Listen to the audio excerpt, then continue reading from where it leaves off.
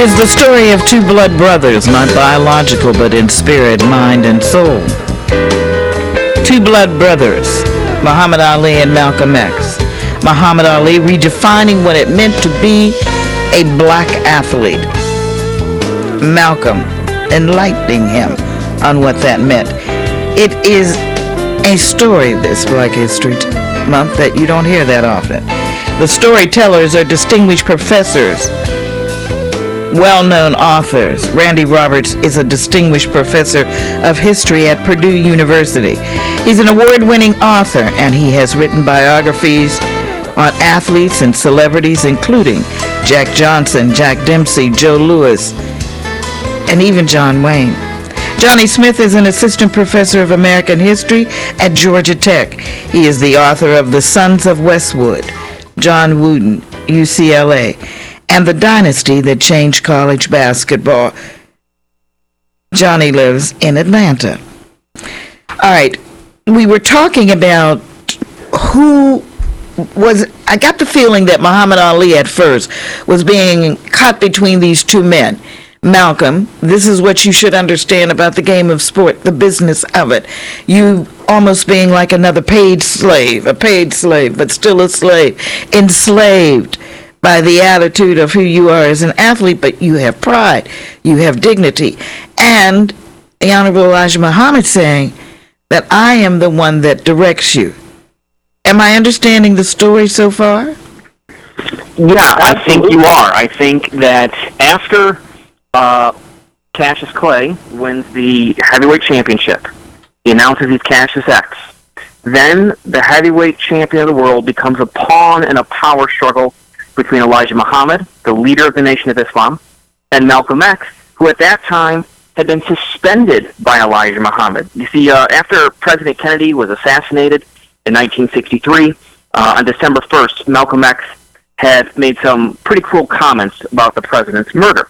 And so Elijah Muhammad suspended Malcolm X for 90 days, basically told him, you cannot talk to the press, you cannot preach, and he sends word through back channels to the mosques that no one in the Nation of Islam can communicate with Malcolm X. So Malcolm has effectively been, sent away, and he is being tested by Elijah Muhammad. Elijah Muhammad tells Malcolm that you are not to talk about any of our conversations to Louis Farrakhan, Louis X at that time, okay? But the thing is this. Malcolm X knew a secret Elijah Muhammad had. Elijah Muhammad had impregnated 6 or 7 of his secretaries. This is a scandal inside the Nation of Islam that threatened to bring down the whole movement. So in the eyes of Elijah Muhammad, Malcolm X, who is growing in popularity, who is seemingly becoming too powerful, too big for his britches, he's dangerous. Because Malcolm knows the secrets of Elijah. So when Malcolm is sent into exile, he's in a position where he has to decide, what am I going to do? Am I going to follow Elijah Muhammad, who really has become a fraud? He's not the man I thought he was. Can I help save him? Or do I break away? And do I take the heavyweight champion with me in a new movement? But here's the problem now for Muhammad Ali. He's been renamed by Elijah Muhammad. This was considered a great honor in the Nation of Islam. To receive an original name, a Muslim name, was very rare. There had been members in the Nation of Islam who had been following Elijah Muhammad for years who never received their original name. Now suddenly, Cassius Clay is Muhammad Ali. Now think about that. Malcolm X didn't receive this original name. He was Malcolm X. That's how important this renaming was. It was a political move. Muhammad Ali was being told by Elijah Muhammad, you are special, you are unique. And Ali believes it. But when he's forced with this decision to choose between Elijah Muhammad and Malcolm X, he can hear Malcolm's voice in his head repeating over and over again, the Honorable Elijah Muhammad teaches us. The Honorable Elijah Muhammad is Allah's messenger. And so what Ali realizes is that the supreme authority in the Nation of Islam is not Malcolm, it's Elijah Muhammad. At the same time, Ali is surrounded by other members of the Nation of Islam who are telling him that Malcolm X is the chief hypocrite. He is a liar, He is spreading lies about Elijah Muhammad that aren't true and that you should not believe him. And so he gravitates to Elijah Muhammad.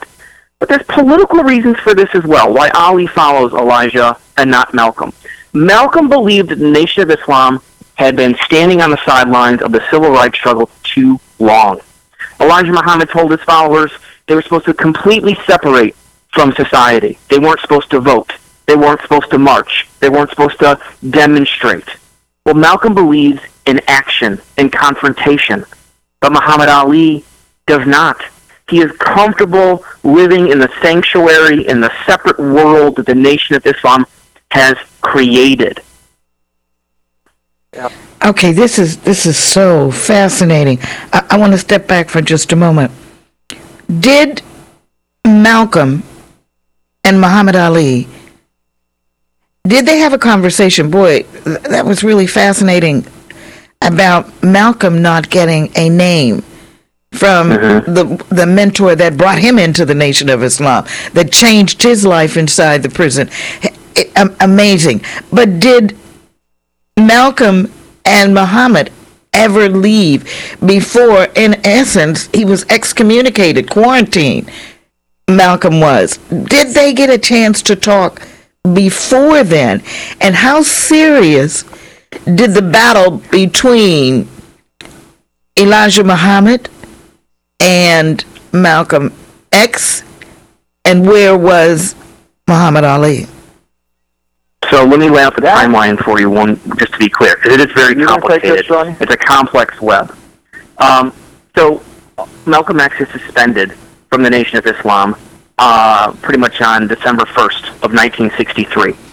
So in January of 1964, Malcolm X goes to Miami on quote-unquote vacation. He's spending time with Cassius Clay, the contender for the heavyweight title. Clay at that time was training for his fight against Sonny Liston. Okay? Then Cassius Clay defeats Sonny Liston for the heavyweight championship on February 25th, 1964. Elijah Muhammad renames the new champ Muhammad Ali on March 6th, 1964. Then there's a period of about 2 weeks in mid-March of 64 where Ali goes home to Louisville. He spends time with his family. Then he goes to Chicago to visit with Elijah Muhammad. And this was a crucial period because this is when Elijah has really pulled Ali in close. And he tells him effectively, you cannot be with Malcolm X. But then Ali goes back to New York. And we discovered in our research, and no one had ever discovered this, that Ali and Malcolm had a meeting. And that we don't know exactly what they said. And part of that is what makes this story so fascinating. They often met in private. They didn't let the public know what they were discussing. But we do know that Malcolm advised Ali. He said, look, for your own safety, for your own well-being, you can't go with me. And Ali accepted that, and Malcolm accepted that, but Malcolm believed that they were still on good terms, even though they couldn't be close anymore. We know this because when Malcolm X went to the Middle East and Africa in the spring of 1964, he kept a diary. And in that diary, Malcolm wrote about how, he kept pictures of him and his friend Cassius Clay in his wallet, and he showed them to people in Egypt and Saudi Arabia. And he wrote about how people were so excited because they recognized the heavyweight champion of the world, and it made Malcolm feel proud that Cassius Clay was his friend. And I can't emphasize this enough. Malcolm is calling Clay his friend in the journal. That tells you about how he felt about him, even though their relationship had fractured. Or appeared to fracture. Rodney, sure. Rodney, when Johnny was talking, he said several things. I want to backstep for just a moment. And one of the things that he said is that Malcolm warned Ali not to follow him. He said it would be dangerous. It could be dangerous. I want to hit on that issue of danger because during the time when Malcolm was excommunicated, because that's what it felt like as I read about him, as he was getting threats. He was getting telephone calls. He was getting people who said they were going to kill him. And when I interviewed the late Betty Shabazz, she said the same thing. She said people were threatening she and her husband. People were outside the door. There were even, it is alleged, some shots. Do you know anything about that, Rodney? Yes, absolutely. I mean, there's no question. You have to understand. All right, hold that point, Rodney. Hold the point. We'll take a break.